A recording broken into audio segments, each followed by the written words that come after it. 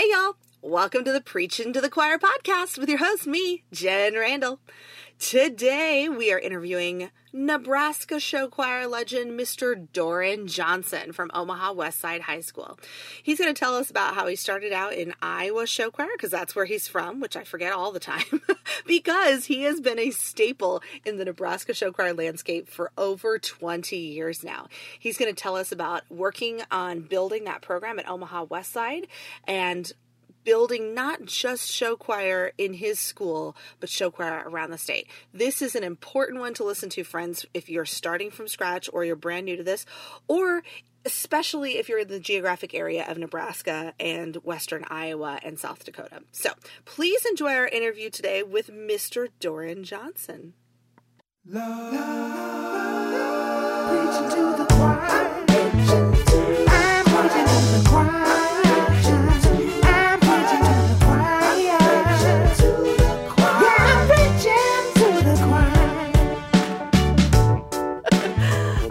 So thanks for hanging out with me today. Although we're not hanging out at all, like remotely in person.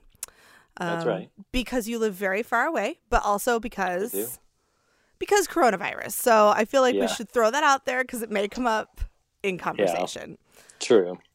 Despite the fact that that's not what we want to spend time talking about today. But you live with healthcare professionals in your household.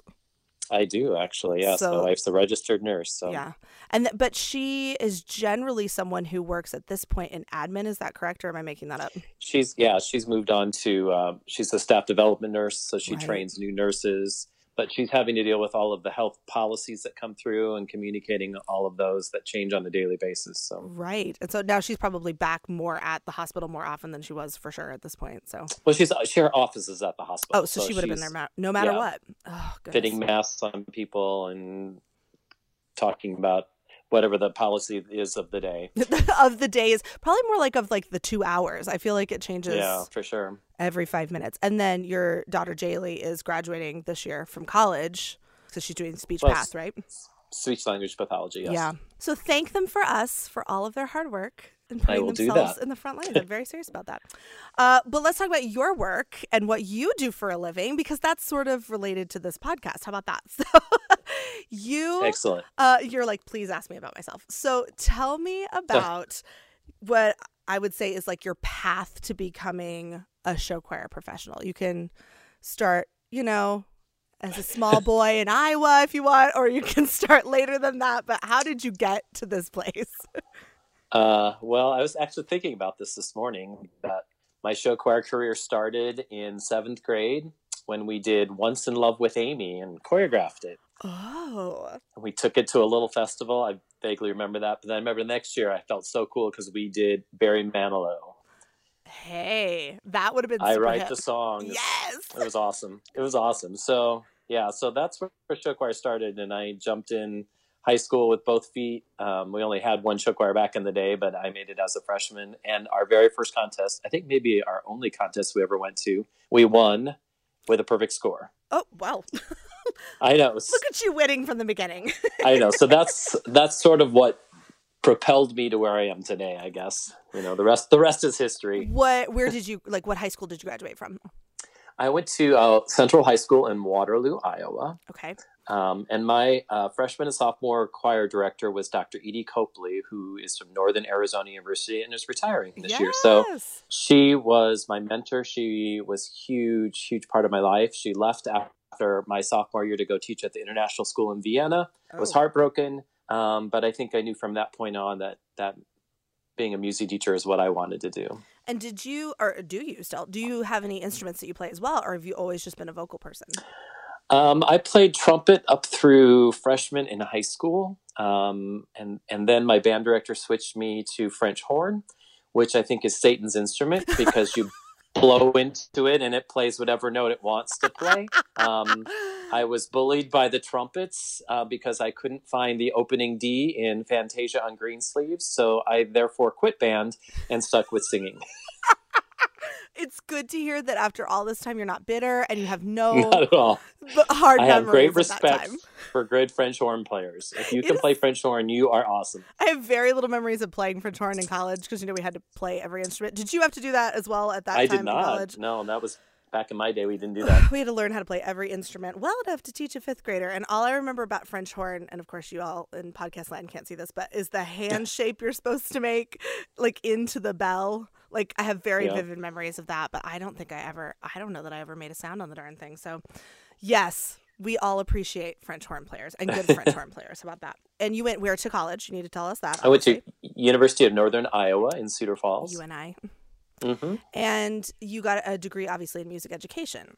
My degree is in music education, and just vocal is what I'm certified in. So when you graduated, were you like, I want to teach high school? Like right away, you knew that was your path? Did you spend any time in the younger grades? How did that go? Yeah, I mean, I had a student teach K-12. I mean, I had student taught elementary, I student taught high school. High school is where I was planning on being. And don't laugh, but people paid me money to choreograph their groups while I was still in college. That was going to come up whether you brought it up or not. So I'm glad you did. It's terrible. It's terrible to think about those poor, unfortunate groups. Different times. So I had a lot of experience still doing high school while I was in college. So I didn't mind elementary music, but it was just way too many preps, and it was just stuff I didn't. Not that I didn't care about teaching. I really wanted to do the performance side of things. So that's why. So my first job was teaching. It started out 7 through 12. Eventually moved to 6 through 12. 6 through 12 vocal music in Grundy Center, Iowa. Yeah, but the fact that you were only having to do vocal is a big deal. I think in the Midwest, a lot of those smaller schools, vocal and instrumental for sure. So I've never had to teach instrumental anywhere, so that's good. So nice. Okay, and how many years did you spend there? I spent 10 years there. Okay. And did you have a show choir there?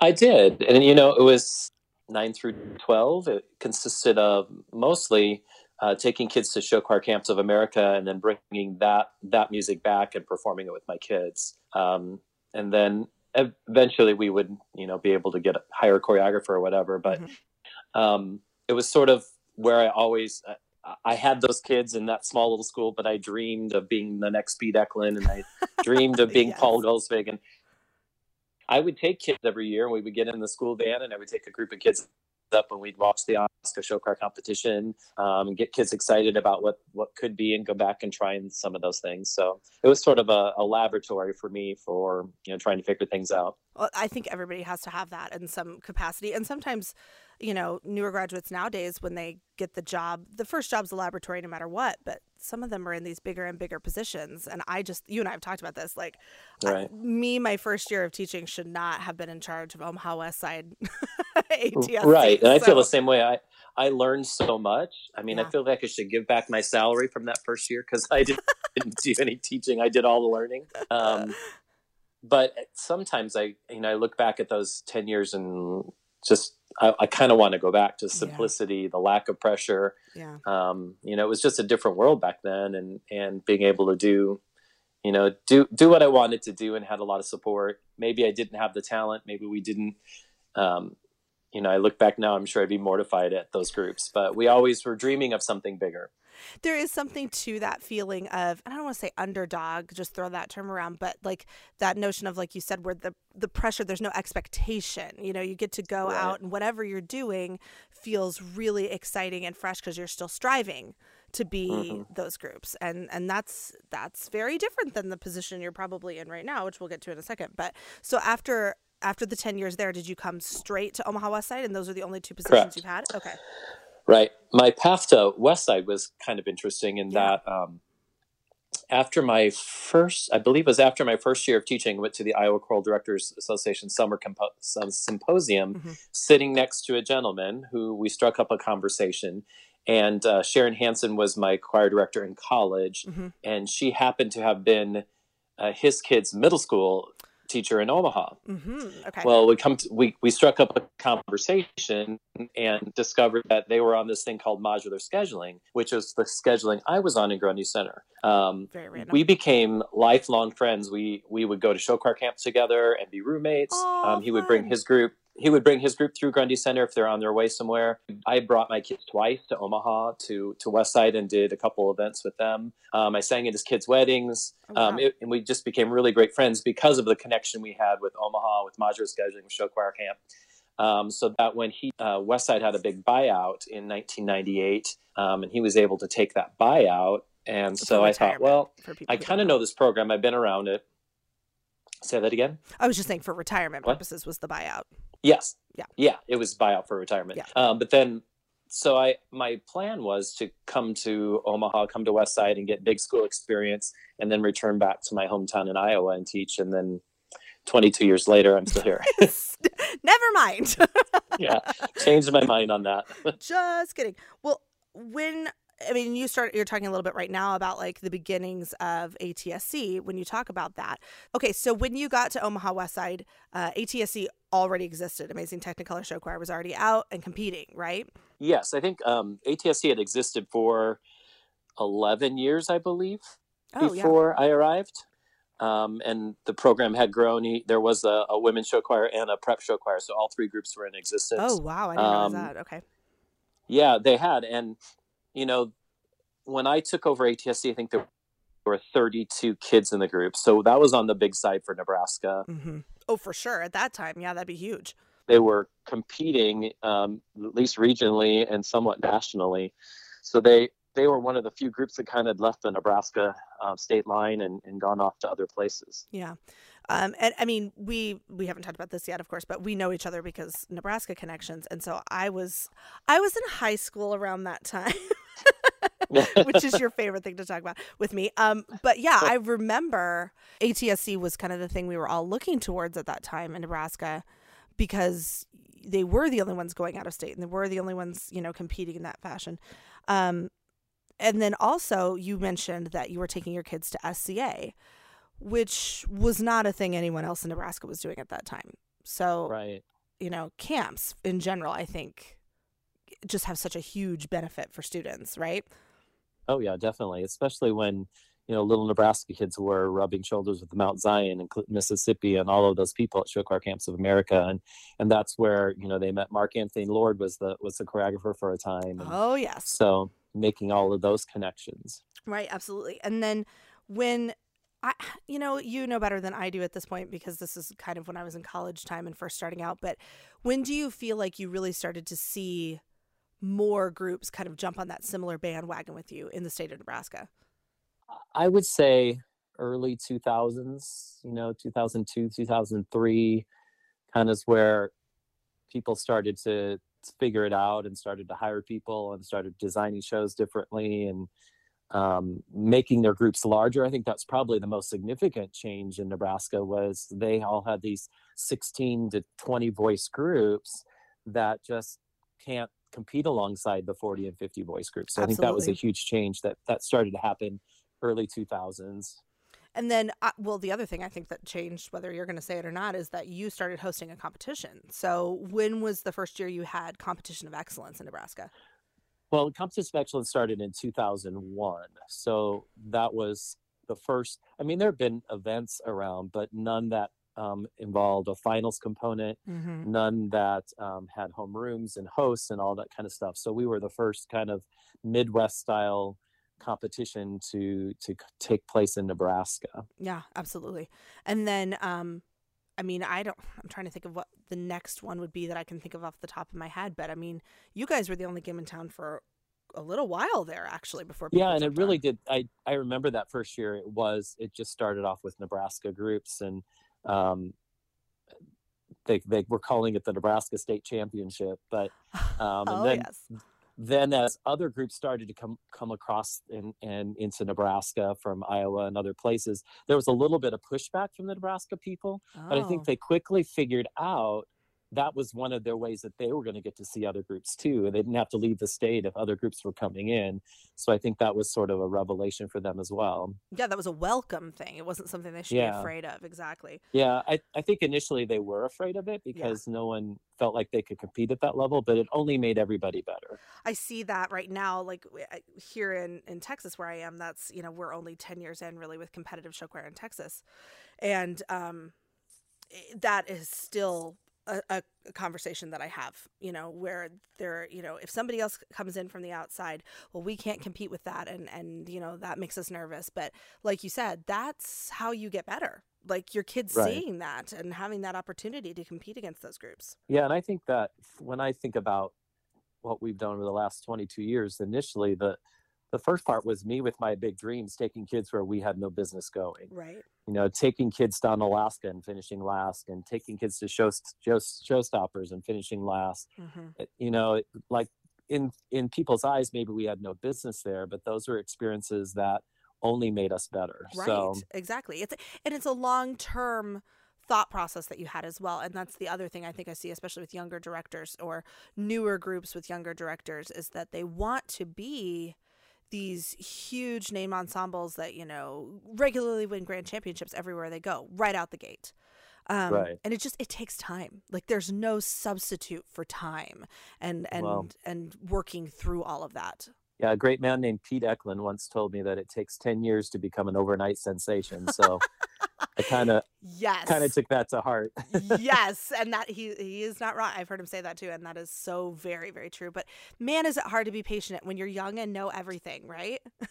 Well, and I think it's hard when you come from a program that's been successful and now you're out there teaching. Oh, right. You think that's where you're going to be. I didn't have that experience. Yeah, I was just making my way through the world, and that's actually a very interesting point, because a lot of the conversations I've had with directors that are now good friends of mine, or people that I admire, that were mentors of mine, and myself included in this, is so many of us that are doing it now did not have the benefit of being in that type of ensemble in high school.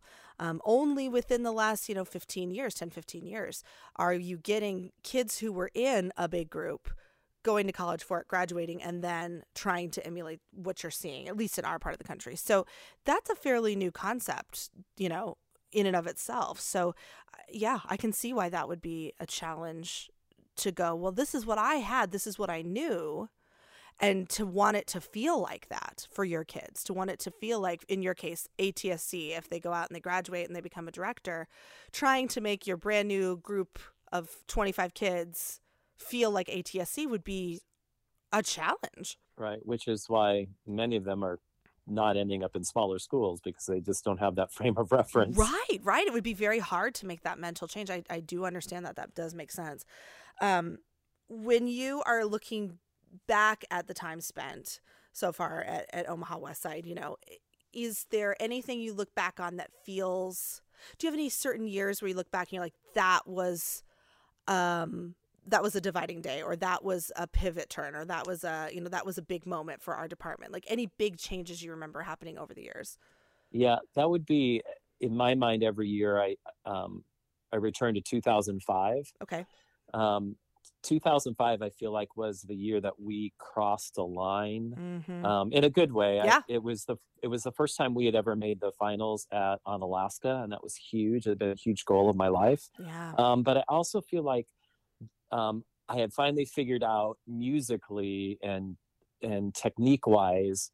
So I felt like the crossing the line came vocally rather than visually. And that was a piece of advice that Mike Esser gave me a long time ago. He was always one of my mentors up at La Crosse Central. I always wanted to do what he was doing and be like Mike. But one of the things he said to me is, when you're thinking about crossing those lines, cross those lines musically, not visually. So I felt like creating more music and singing really well suddenly became our passion. And things started to fall into place, and success breeds success. So, absolutely. It's not that they weren't successful before that, but 2004 would have been the last time we didn't make finals somewhere. So since 2005, my kids have made finals in every contest, knock on wood. But yeah. So I felt like that's everything. I look back, and it was those kids, it was the talent. It was the first time we had done sort of production type number, so we did cross some visual lines there. So, okay, tell us what the show was for those of us who are geeks. Tell us what was in that show. Well, it was cutting edge because we did Defying Gravity. And that was brand new. Yeah, it was before everyone else did it. David Fair wrote the arrangement. And I thought I was, so cool because David Fair was writing an arrangement for me. Yeah, I would still feel that and way. It was awesome. So we did Defying Gravity, and then Orange Colored Sky. Oh, yes. David Fair also wrote the ballad that year. It was What I Did for Love, which was Yes. just a real stunning arrangement. I remember it. It was beautiful. And the boys did some number. I don't remember what it was. But I'm sure it was good. But I always sure it was fabulous. But the closer was Never Dance by Linda Eder. Oh, yes. And so it was a big production Latin number. The boys were in like white Miami Vice suits, and the girls were in solid color Latin dresses. And we had feather fans, we had maracas, we had all that kind of stuff. So. Oh, I stole that from you then in 2008. After I watched you guys do that, I was like, "Oh my gosh, oh, yeah. that You're song welcome. is everything." Yeah, thank you. It was for that. fun. Yeah, no, it was fun. Oh, that was so good. That was just a big. That was a crossing the line kind of moment for us. So. Yes, absolutely. And then, I mean, over the years, certainly, I mean, those of us who have been around your program have seen, changes for sure. But then for me personally, of course, like last year felt like a big change again as well. It had a different vibe about it. And it wasn't a story necessarily, but there was a through line to it that I feel like isn't always in your shows, maybe prior to that. Am I wrong in saying that? Oh, no. Well, we always tried to have some sort of subtext or something that in our brains connected things, but there was never anything that was really obvious. Right. And the one time I tried to be obvious, it didn't work. So it's a hard thing. Yeah. I just got to the point where I felt like my skill set was teaching kids to sing, cleaning choreography, all of the nuts and bolts work. Okay. And it wasn't the design work that was not my passion, was not my forte. It was not what I excelled at. So giving up some of the show design elements to another person was kind of another line that we crossed that I don't want to go back. Was that hard initially to give that up, or was it like, this isn't my jam? Yeah, because I felt a little bit like a failure that, I'm not creative enough to come up with, I had these brilliant designers and these arrangers and these choreographers and I have great kids, but I'm holding them back because creatively I can't think out of my box. So while it was scary, it was one of the most exciting things I've ever done. Oh, absolutely. Well, and it paid off in the sense that it's a phenomenal show. It's a very memorable show for you guys. And absolutely. Yeah, I wouldn't trade it. I think the fun part of it was the kids were along on the same journey with me. Yeah. We all just were trusting and wanted to do something new, and it was time to take that risk. And I think there was a great reward in that. And I think that's something now I'm seeking to recreate each year. What can I do differently this year that I haven't done before? Instead of just doing my cookie cutter, this is how I know how to put a show together. A formula of sorts, yes. Yeah, yes. And then essentially doing the same show year after year, just changing the songs, so... Which is easy to get sucked into, honestly. I mean, especially when you're having success. It would be much simpler to just kind of stick to my son watched High School Musical today, so I'm saying stick to the stuff than jumping stick to the status quo. Then pushing outside your boundaries. That's way harder. Taking that much effort to be that vulnerable, honestly, is what it is, especially again after you've been successful for so many years with that. So I so applaud you for that, and I enjoyed watching that process with you, just kind of going, this is cool to see them taking this risk and doing something different. And as you know, I love that opener, and I can not do any of the choreography except for the spinning in the circle part, singing "What am I doing? What am I doing?" Which is not the full lyric, but that's what I tell people. I'm like, this is my favorite part. Yeah, your version of a show is quite entertaining. It's really interesting. I think I injured my shoulder last time I tried to do that version of the show for you. So I'm retiring from ATSC this year, but yeah, that, and also I would think that in 22 years in any place, because I certainly feel like not everybody has had the benefit of being in one place as long as you have, and getting able to watch that program grow. Your school has certainly probably changed quite a bit over that period of time. Oh, definitely. When I arrived at Westside High School in 1998, it was still Hollywood High. That's what it was called. Exactly. Yep. And the wealth and the dynamic and the demographic of our district was much different than it is now. Sure. But there's a sense of pride that of being able to maintain that excellence over that long period of time, even though the demographic has changed. And I think part of it is just the commitment to excellence that Westside has as a district. Sure. That, I've never been asked to cut back. I've never been told not to dream. And so we just keep doing it, and the kids step up to the plate. I do believe that excellence is a huge part of what we do. Kids know what they're getting involved with. They know what they're stepping into. So they don't want to be that group of kids who doesn't meet that standard. For sure. And speaking of like knowing what they're stepping into, you have, I mean, one of the coolest, greatest feeder programs. Yeah, I do. I mean, holy cow. It's one of those, if you've not ever seen them in action, it's a really, really remarkable thing to see. So tell us a little bit about your feeder show choir. Oh yeah, well, I mean, again, I get other people do all the work and I get to have all the fun. But that's not what I meant, but they are doing great. Job. I agree. No, I've been blessed with a lot of great people in the middle school. Rob was there for quite a number of years, and Nick student taught with me, and then was teaching elementary in our district, and then moved into the middle school position. And it's just a 7-8 building, but he has really built numbers. He's gotten kids excited. And what he gets out of those middle school kids is just amazing. Just in the last few years, I feel like I have kids come to me as freshmen. They're about 6 months ahead of where I would expect them to be with their vocal production, with their skills. And they're just incredible performers. Yeah. That everything comes alive with them. And I'm really lucky, and it's a great pipeline, and we work well together. And our K6 staff as well. We've gotten a lot of movers and shakers there. So the whole K-12 music pipeline is pretty solid. So Absolutely. We're really lucky. Yeah, I mean, when I see with the middle school group, when you see them and you're like, that's 7th and 8th graders, it's one of those levels of professionalism that your brain is sort of broken. You're like, I don't think my like JV group who are 17 years old look like that ever.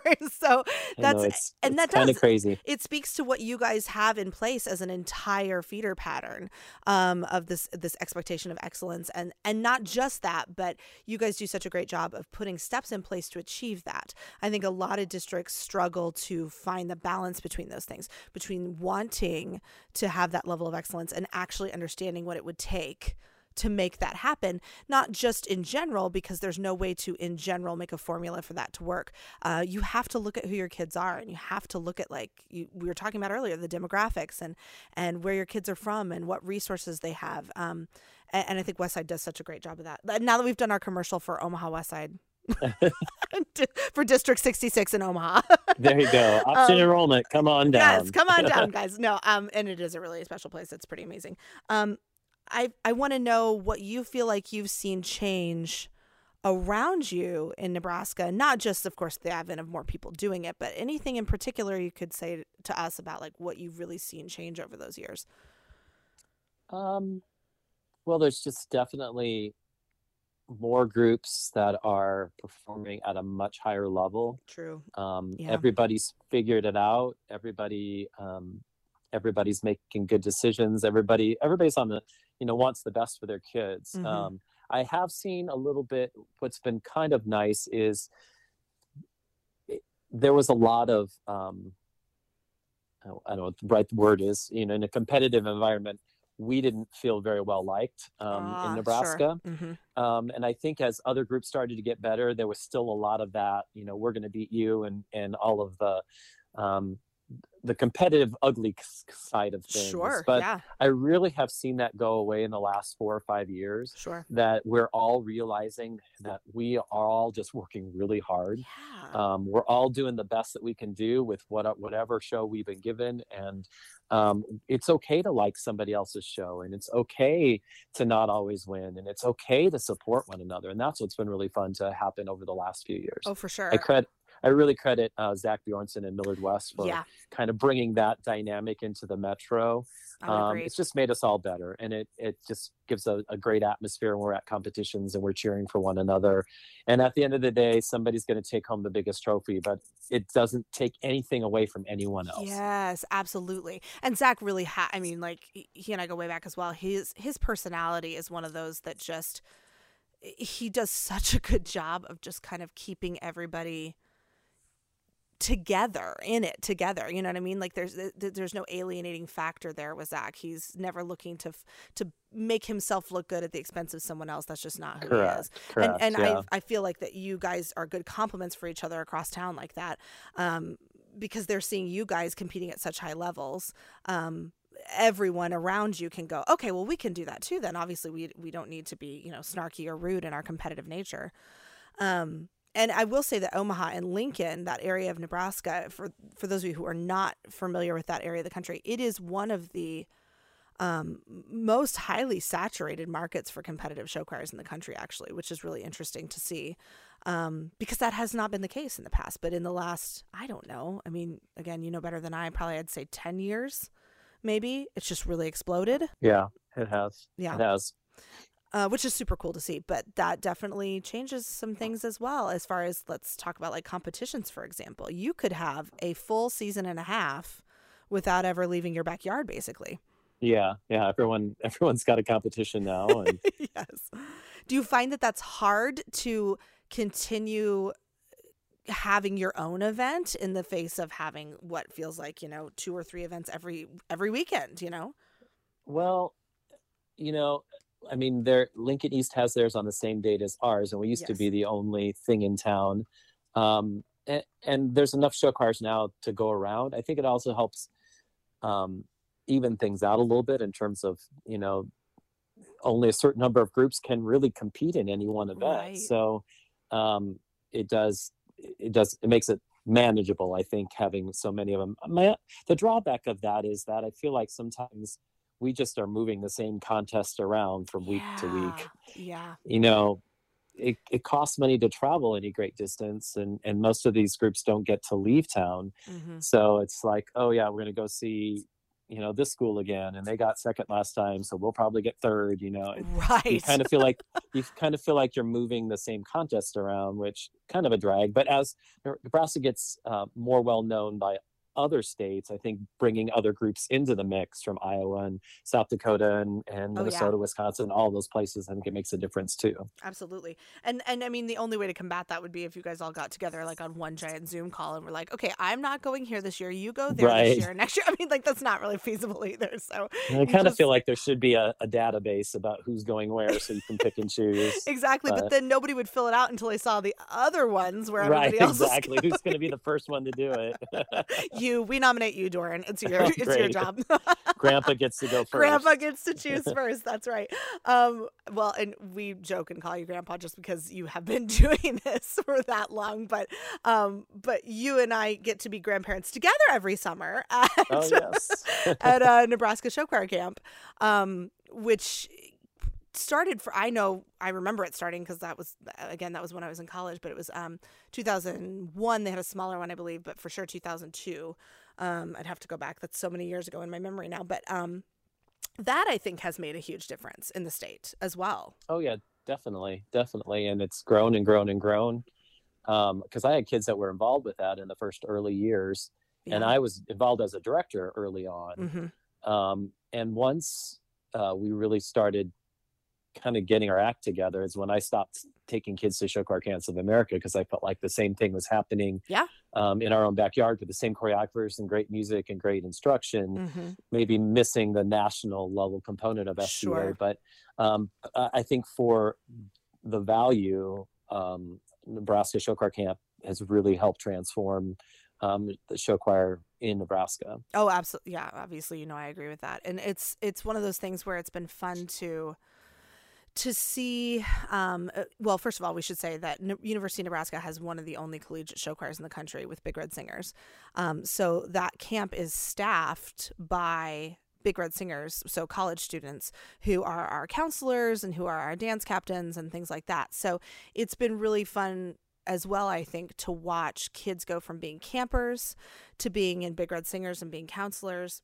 And then now, in some cases, we're getting to the point where a lot of them are going out and becoming music educators, Right. and bringing their own students back. I mean, that's a circle of life moment that I've been very much enjoying I'm in the so last. old. Oh.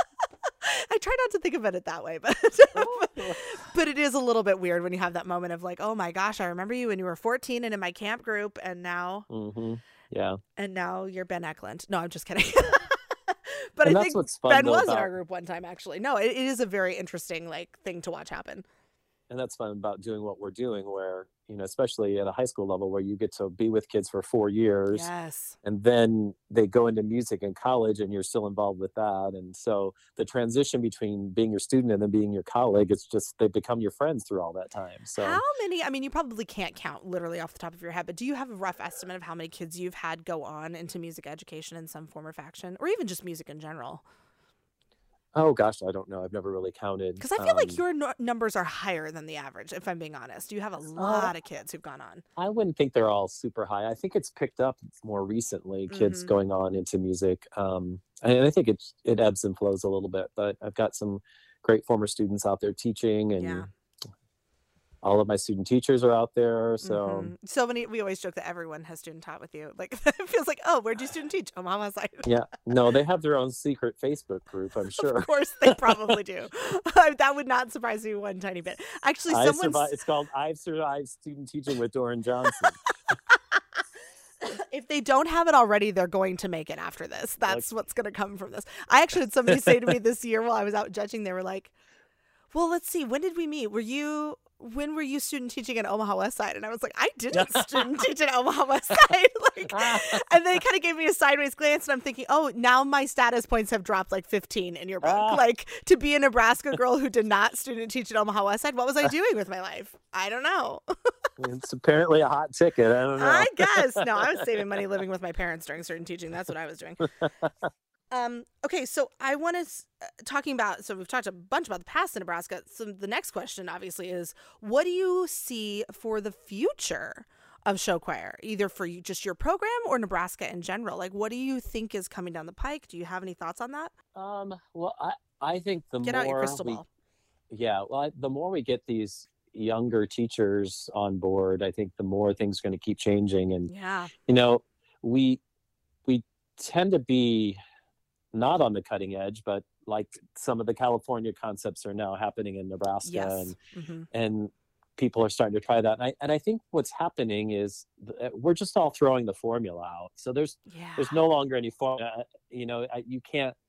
I laugh in the show choir connect forum on Facebook about, tell me how to put a show together. Right. There's no right or wrong way anymore. No. And I think that's been fun. I think there's been a resurgence of a couple of things. I think bands are becoming even more important. And I think that helps programs in general. Yes. The band and the vocal programs playing in the same sandbox. I think that's been huge.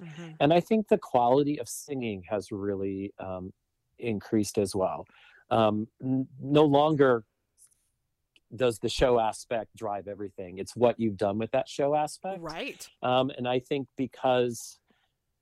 I just think people are singing better, and I think that's making choral programs better, because your show choir can't sing better if your choir doesn't sing better. Oh, amen. And so I think people are reaching out and getting help with the vocal side of things rather than just hiring a choreographer who's going to create the choreography. Right. We're bringing in consultants. We're bringing in people that are training us in vocal technique, who are coming in and helping us get our group to the next level. So I think musically is an area that I think we're going to continue to grow. I would agree with that. And when you talked about bands, I think specifically this year, since we're talking mostly about Nebraska and this concept, I would agree that bands suddenly they were a lot tighter this year, like a lot fuller sound. They were more present in the show. They had more featured moments that were logical feature moments. I don't just mean like stick your band on the stage for the fun of it, but like you had that amazing fanfare at the beginning of yours for the Olympics this year. I mean, that was nuts. Those trumpets, like, holy buckets. The last time I saw that show, that was It sounded like it was NBC and you turned on the Olympics, which was amazing. I don't know how hard those poor children had to work at that, but kudos to them. So Yeah, they're awesome. Good musicians. but yeah, lots of bands. And, Lincoln Southwest always has a really good band in Nebraska. I feel like theirs is, always top notch and they do such a great job. But I mean, there's so many that are really just starting to become like, wow, okay, that's amazing. Oh, Papillion La Vista South. Did you see them this year anywhere? Were you out together anywhere? That band. We were. Whew, that was amazing. Yeah, so I think that's a huge. I think that's a huge area of growth. I mean, I think we're seeing more story shows. Yeah. I mean, there's certain places that I'm not going to go that other people will go with lights and backdrops and all that kind of stuff. I do think one of the things that we need to be careful of is creating monsters that we can't transport to each other's schools. Oh, well, I think, you say that as the person with the world's smallest backstage area, for sure. I know, but in general, I just think that, no, I agree. I mean, I think we all can dream big, but we all have to think, okay, can I set this up and tear it down in 25 minutes and somebody's place? Yeah. So I think we just need to be careful that we're not designing something that's too big for the format that we're in anyway. For sure. Well, a lot of comps are moving towards that 30-minute time slot. Yeah, but it doesn't make the stage any bigger or my backstage space any bigger. Yeah. You can't magically be like, and now we have an extra 200 square feet. No, I get that. Right. It's fun to see the lights and do the soundboard, with the external microphones and all that fun stuff. And it's cool to have all these backdrops and things like that. But at the end of the day, do the kids sing and dance well? Right. And sometimes that does get lost, and that's hard. Yeah. It's hard to say what the intangibles are when you watch a group. You're scoring the score sheet, but there are intangibles that, for me, it's got to be about the singing, the music, first of all, that I'm choosing music that I want to live with for 9 months, that I want my kids to live with for 9 months, text that I want them interacting with, a storyline that is going to build them up as human beings. So I think it's all comes down to what you're asking the kids to do, and then you figure out how to get them from point A to point Z throughout the season. Yeah, for sure. And having that big picture mindset is something that is so important for people to cultivate if they're not good at that yet. It's really important to be able to look at a problem like that and go, all right, like you said, find where point A is, here's where we want to go, and now we chart how to get there. It's not just a happy accident. Yeah, and that's sort of what I figured out in the last few years I'm all about, and that it's the process that, if I could skip all of my performances, I'd be happy to do that. Really? Yeah, I don't actually, because, you can't stop and fix anything. Yes. I just feel like I know, we start in August, and I know where I want to be at the end of competition season in March, and I know how to get there. I know, kids trust me. I know where I'm going. Yeah. And we're going to get to where we need to be if you follow me. Mm-hmm. That actually makes a lot of sense now that you say it that way. I see that about you for sure. What about people who have inspired you, who are other show choir professionals, either your peers or mentors that you looked up to, or anyone that really has helped you along your path? Well, I don't think that anybody grew up in Iowa and didn't want to be Pete Eklund. Yeah, for sure. For me, when I was a very young teacher, Pete was weird enough to say Pete was also a young teacher. Yes. And, creating monsters in Iowa. And for me, it wasn't just the show choir. It was his men's choir. It was his women's choir. It was his concert choir. It was everything music. And I wanted to have a standard of excellence. So Pete's always been a huge role model and hero to me. In fact, he left Iowa, and so did I the same year. So we've been in Nebraska together the whole time. That's true. You did that at the same time. I forgot that. Yeah. Exactly. A couple other people. Linda Southard, formerly Linda McEachran. Yes. I watched her group every year at Onalaska as a young teacher and wanted to have something like that. And then Katie, as our choreographer, was one of Linda's former students. So there was always that connection. And she's somebody that... I'd totally forgotten that too. You said that. That's right. Yeah. Buffalo Grove. Yeah. We're still super good friends, and she calls it like it is. And I appreciate her feedback and appreciate her friendship. Dina Else has been huge in my life and in my program. We went to college together. She was. Did you truly? I didn't know that. Yeah, we went to University of Northern Iowa together. Goodness, how crazy! And Yeah, with her husband Pete as well. And Yes, yeah. Dina was always the soloist, and I was always in the third row holding my music. Um, but we become great friends, and what she's given to our program, I'm really honored to have her be a part of working with my kids every year. So that's somebody that's really, A I feel like, remarkably made a smart person. difference. Yeah. Yeah, I've made a difference. You look up to people like Mark Myers and John Burlace and Yeah. people that are just killing it out there, doing a great job and doing it. I just feel like with kids at the center, and those are the kids that those are the people that I've looked up through the years. You're so right about that. And you do such a good job of that in your program, I think, which is part of what makes you guys so successful, is that you are definitely centered on what's going to be best for your students first.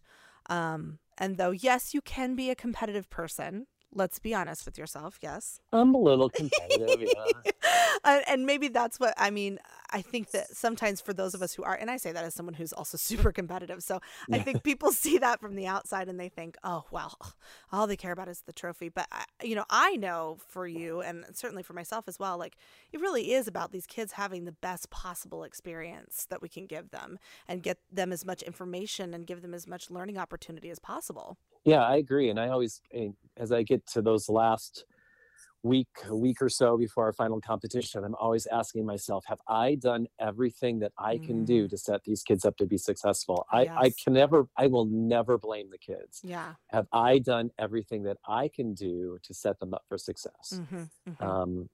You'll never see me blaming my kids. Well, if I just had this, or if they did this, if they just listen to me, my kids listen to me. Yeah. Am I giving them the right information? Right. Exactly. So at some point we have to look at ourselves. Yeah. And not everyone's great at that yet. I think there's still room for growth with some of us. And it took me certainly longer than I would like to admit to realize some of that when I was younger. But, that's gotta be the root of it is their experience in those kids. I was going to say, and I think that philosophy is what led me to make the change and hire John Burlace to design our show, because I felt like I wasn't doing everything I could do to help the kids be successful. So getting some other people in to help this old guy make some changes and step out of his comfort zone.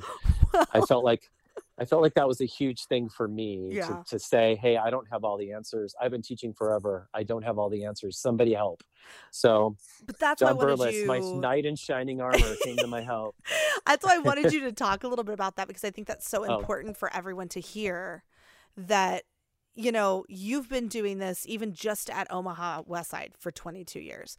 And you can say, I don't have all the answers here. I need some information. I need some input. I need some extra help. Because so many directors, I think, are scared sometimes to bring in anyone else to help with their group. I mean, obviously you want to pick someone you respect who's really going to match up with what you believe and what you teach your kids. But having someone come in and spend time with your students, it can be such a gift. I mean, think of all the times you said something 100,000 times and then somebody else comes in and they say it once and you're like, and then they click, I mean, like, whatever you can do to give them the opportunity to have those light bulb moments. Okay. Are you ready for the 5 questions? The 5 questions. The 5 questions. Listen, I don't know if you're ready. No, you're going to do great. You're going to do great. The first one's an easy one. Okay. So what is your favorite entertainment medium outside of choir stuff? So do you love movies? Do you like to listen to music, podcasts, live shows? What's your favorite way to be entertained? I would say musical theater. Live musical theater, like going to see live musical theater as much as possible, even though I just got my refund for my Dear Evan Hansen tickets that got canceled. Sorry. I just got my refund for Company on Broadway with Patti LuPone. Oh, that's right. Oh, I forgot you were supposed to go there. And it was a reverse gender version of Company for Sondheim's 90th birthday. And I was so excited. Yeah, I like music. Here's the thing. I love musical theater as a consumer. I have no desire to direct the musical. That's why I was thinking that was such a fun answer from you, because I'm like, dude, you don't direct the musical. No, I break out in a cold sweat when they talk about the musical. I walk away. So, but I love musical theaters. Probably that's mostly what I listen to when I'm exercising at the gym. That's my thing. Yeah, absolutely. Okay, you did show choir in high school, yes? Yeah. Okay, so can you tell us? Actually, no, wait. I did swing choir. Oh, that's actually a very important distinction, because those are not the same thing. But with your swing choir, can you tell us what your senior year show was? Oh, dear God. Or any of the music you did from your senior year? Can you remember anything? I My senior year, I don't remember a thing, but I could tell you what my freshman show choir show was that we won with. Isn't that so random how that works, though, where it's like, nope, no idea. But this one I got. The one from when I'm 14, I can't forget that one. I'll tell you. No. All right, so tell us your freshman year when you won. Everybody Rejoiced from The Wiz. Oh, yeah. Went into Razzle Dazzle Them from Chicago. Yes. Our ballad was Life Changing. Everybody Has a Dream, Billy Joel, the old Kirby Shaw arrangement. Oh, yes. And then we ended with a chorus line medley. One. I was like, which inappropriate songs did they cut out of that medley? That's so funny to me. I also struggle. I can't remember much of my senior year either. And people have on this podcast been like, that's so weird. Like, of course I remember my senior year. And I was like, don't be so sure that like everyone knows that. Not everyone can just rattle that off. I can tell you my sophomore year in Hannibal, Missouri, but that's it. I can't tell you my senior year. It involved Love Shack by the B-52s. Oh. So that's how you know this was the 90s. Yeah. Okay. What is your favorite show show choir show you've ever seen? You can't have had anything to do with it, but you saw it like as an audience member. I guess the one I would say the Wheaton Warrenville South Wizard of Oz show. Yes.